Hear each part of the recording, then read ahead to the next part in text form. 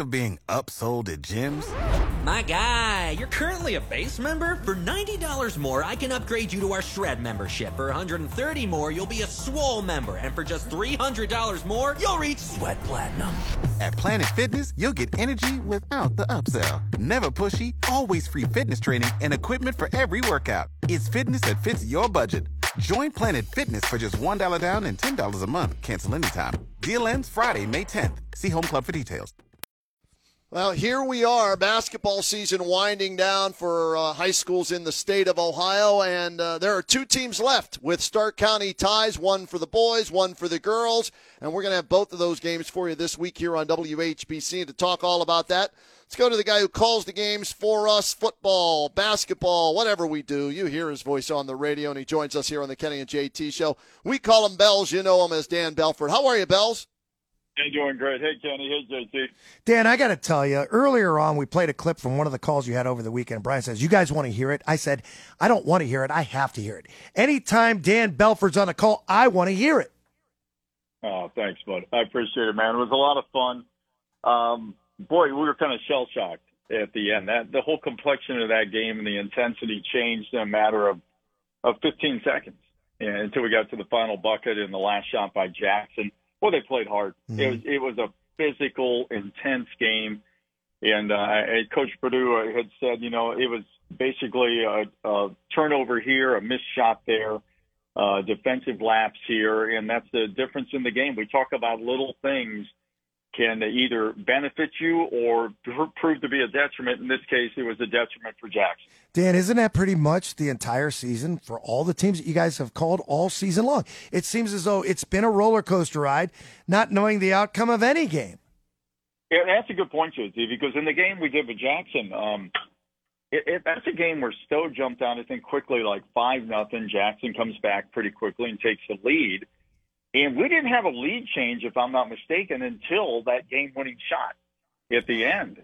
But it was a roller coaster, ebb and flow, get close, a distance again for Stowe. They get close again. Jackson kept pushing out. Yeah, I commend both coaches and both sets of kids, starters, and bench that played and left everything on the floor. It ended up being 1 point shy for the Bears. Yeah, and I mentioned this earlier, Bells. There are two teams that aren't playing from Stark County that could very easily be playing, this weekend in Louisville, a loser by one. And what was the final of the Jackson game? Was it a 1 point or 2 point final, Bells?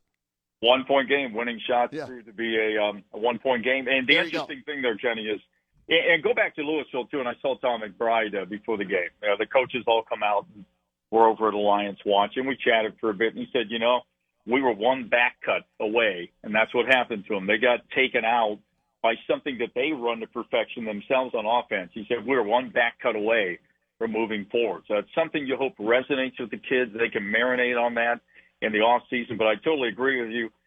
They were one play literally from advancing, and who knows what happens after that, because they had the caliber of kids to keep going. They really did.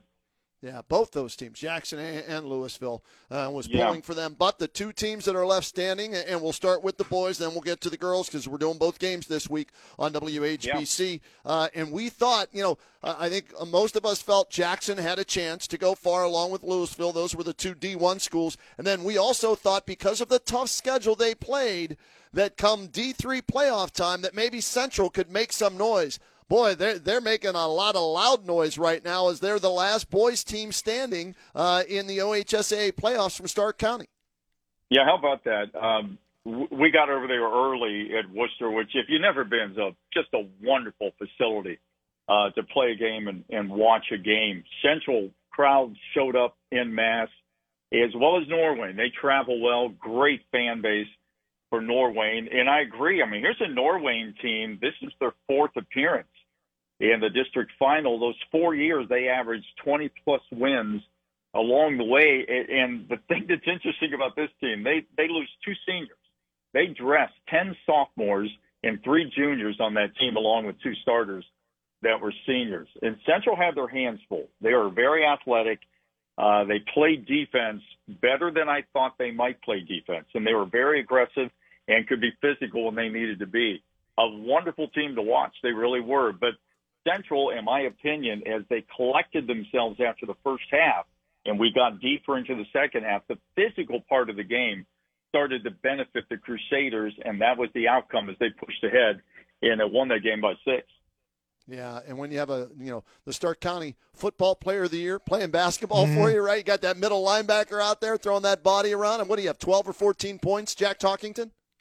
Yeah, and he's missing half a tooth, too, because he lost that in the first half with a collision with one of the kids for Norway. Who's the kid? Ethan Hahn. And it was just one of those plays where they're both going for the ball out of bounds toward the Central bench.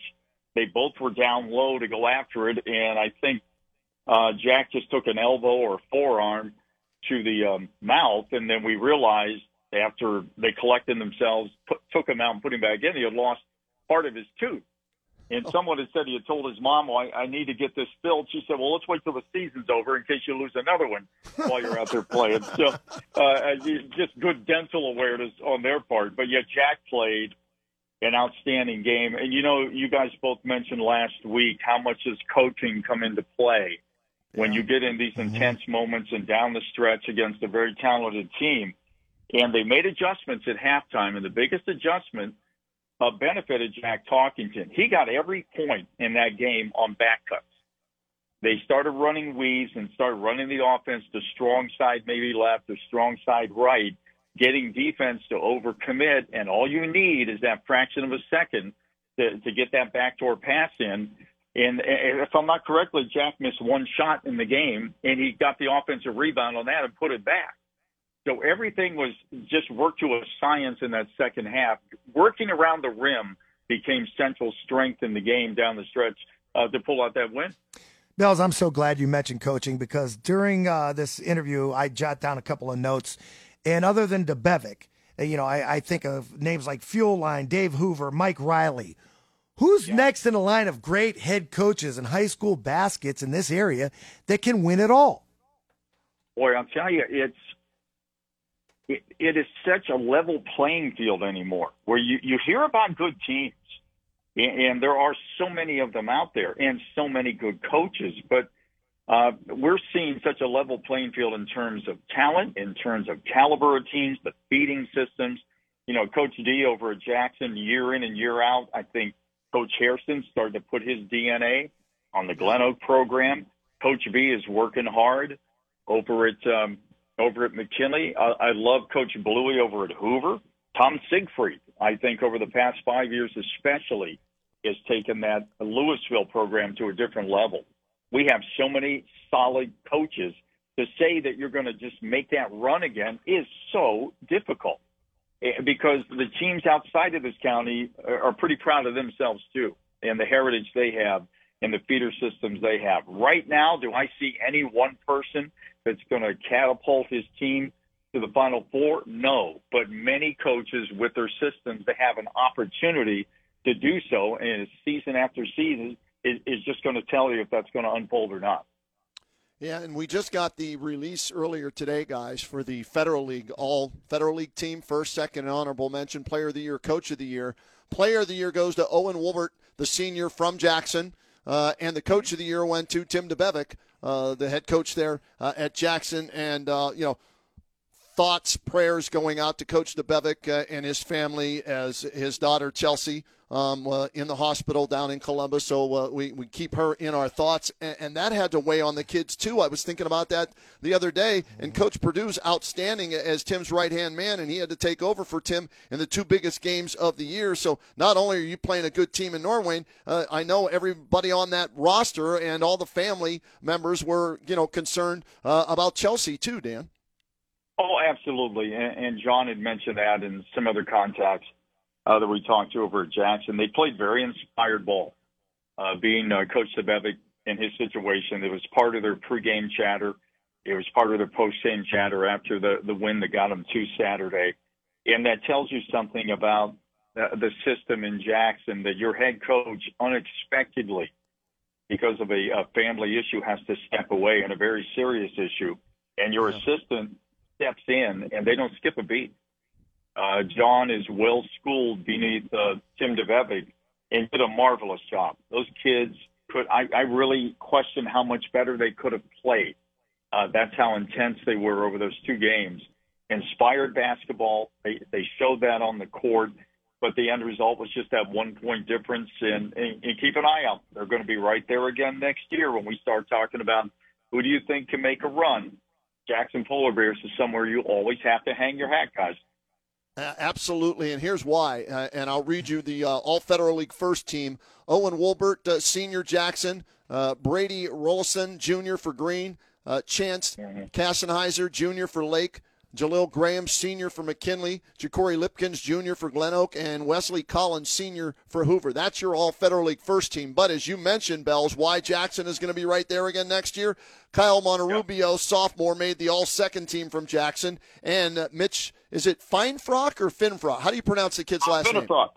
Finnefrock. All right, so Mitch Finnefrock, the sophomore from Jackson, they make the all-second team. So you got two sophomores from this year's team coming back. And, honorable mention. No, I guess not. He'll be a senior. He's graduating, James Boser. But still, you got those two sophomores coming back. And so, they will be a team to be reckoned with for sure next year. But so will Glen Oak. I think Rick Hairston is really looking forward to next year with what he's done there. Reese Zerger is a sophomore who made the second team. You had Limpkins making the first team. And then you throw in another sophomore in Bryce Broom for Glen Oak making honorable mention. So right now, looking ahead to next year, to me, it's going to be Jackson and Glen Oak along with everybody else. But I think they'll be the two teams everybody's shooting up at next year.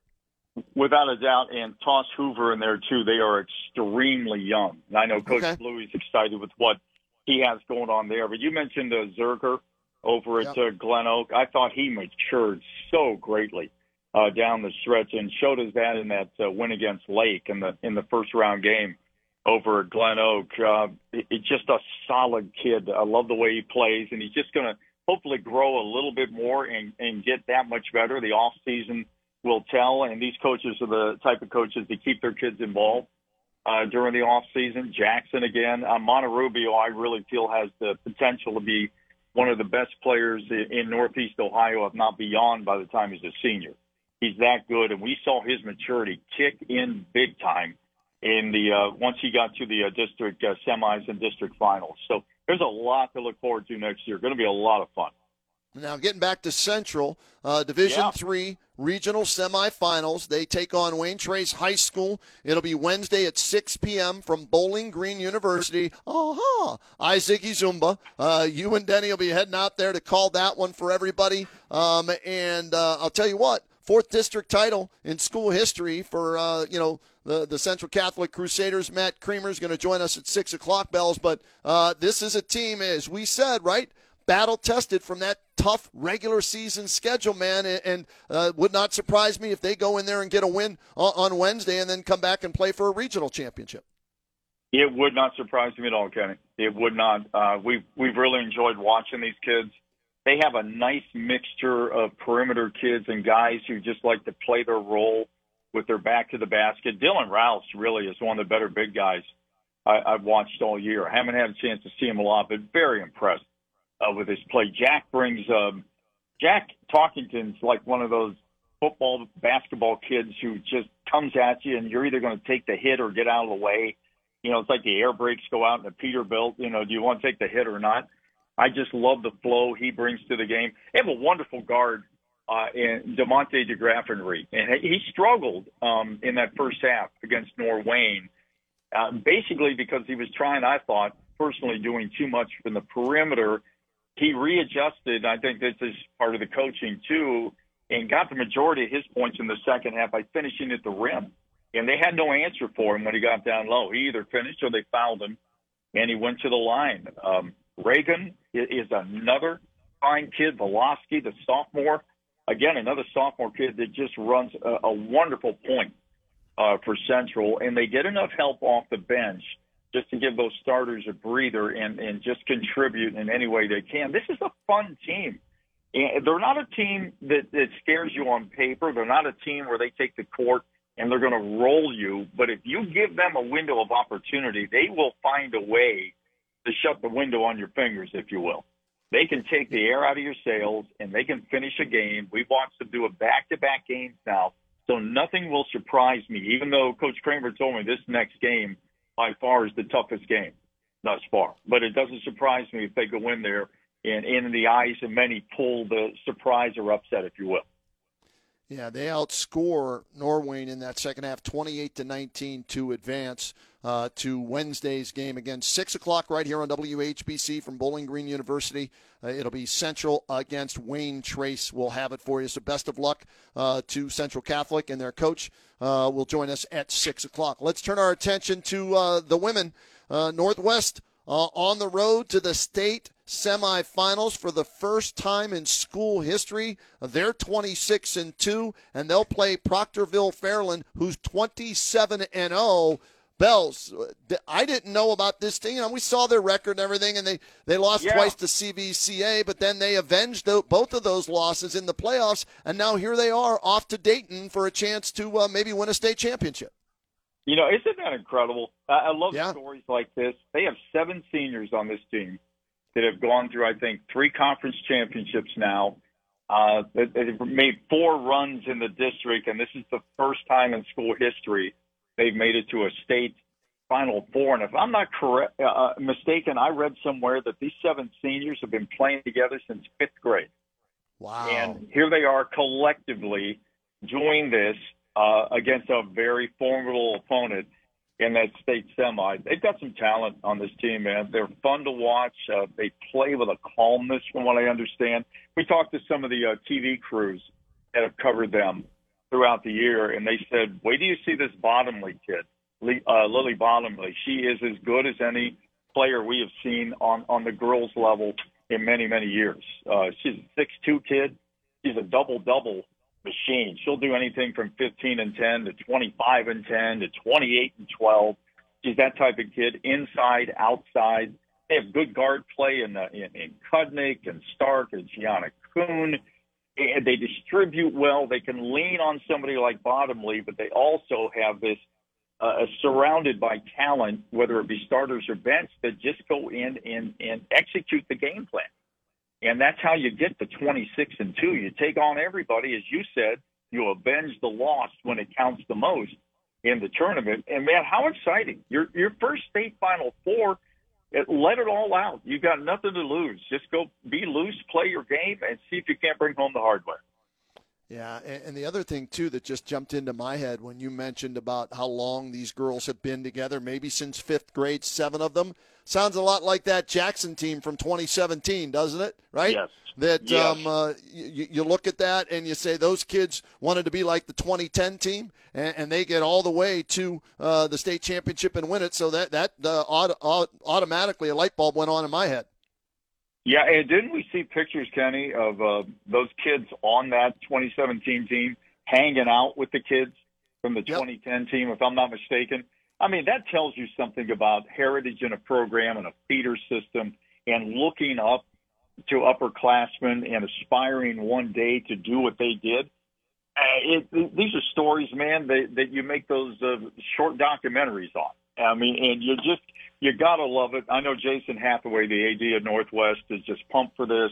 Coach Lowry is pumped for this. The whole community is pumped for this, and we're so happy that we can be there, even though we're going to be doing frequent driver miles from Bowling Green to Dayton and back home. And, hey, if they win, we're back out there Saturday, I hope, to bring home the hardware.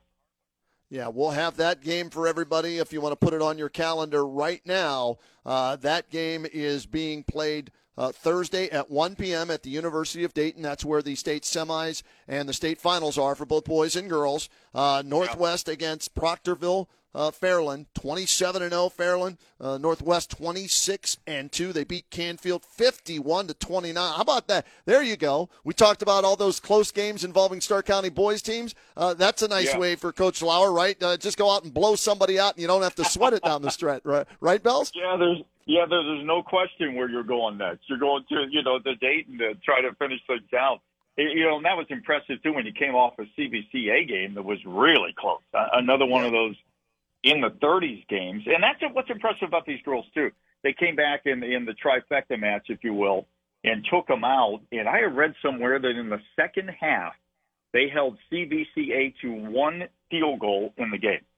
And that's how they pulled it out. Defense shut them down. They got the buckets when they need them, and they moved on to win the next one and now take themselves to Dayton. Yeah, so best of luck to Northwest and Central Catholic. And Bells, calling these games, and you just brought up something else that triggered something for me. Game in the 30s. A lot of talk on social media over the weekend about how these games, we got to get out of the Stone Age, get the shot clock in for boys and girls high school basketball, and get these games to be more exciting so we're not playing 30 to 27 games and 38 to 37 games. Give me your thoughts on someone who calls games. What would you like to see that, or are you okay where it's at right now?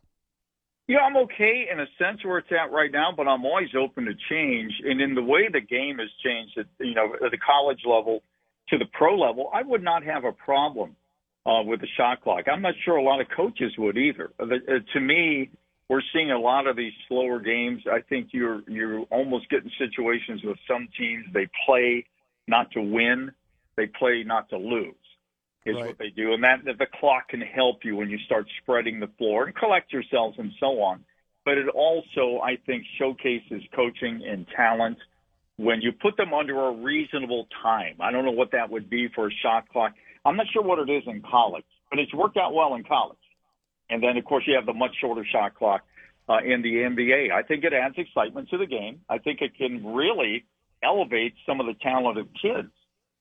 When they know that they can just get in set offenses, they don't delay. They react more instinctively, I think, than they do sometimes adapting, improvising at set offenses. It would not bother me in the least to see that happen, and I think it will happen sooner or later one day in high school hoops. I think it's interesting in the girls' game anyway.